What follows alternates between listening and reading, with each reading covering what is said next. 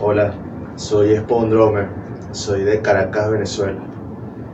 Soy baterista y he tocado con muchas bandas en la escena nacional de Venezuela, valga la redundancia. Y tengo ya más de varios años de experiencia en escena, tanto en escena en tarima como tocando en internet. Por ejemplo, Trallador es una, 100 recientemente y muchas otras más.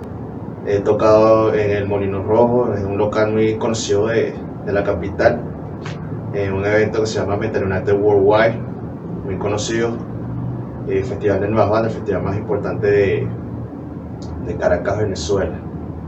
Videojuegos, mi pasión es una gran pasión porque soy adicto a jugar muchos juegos de disparos en primera persona y a los juegos gore, tipo Doom, Duke Nukem, Quake, ese tipo de videojuegos.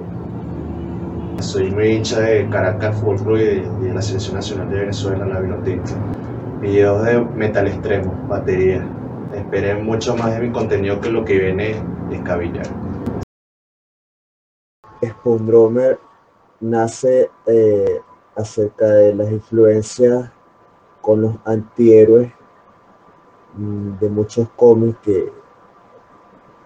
que he leído personalmente, y bajo ese concepto hacer un arte diferente a lo habitual, desde el misterio y la intriga. De eso se trata Spawn Drummer, o casi podemos llamarlo casi un alter ego o un personaje artístico para performance en la batería en escena. También basado, inspirado en luchadores de lucha libre profesional o pro wrestling, como se conoce originalmente. En eso está basado Spondome, es un músico con actitudes de antihéroe y de generar intriga. Se despide Spawn Drum.